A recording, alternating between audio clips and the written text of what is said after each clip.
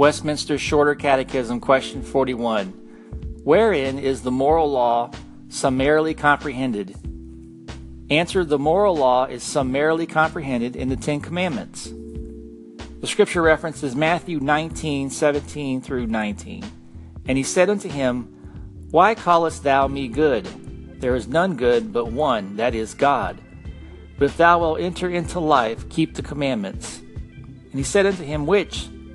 And Jesus said, Thou shalt do no murder, thou shalt not commit adultery, thou shalt not steal, thou shalt not bear false witness, honor thy father and thy mother, and thou shalt love thy neighbor as thyself.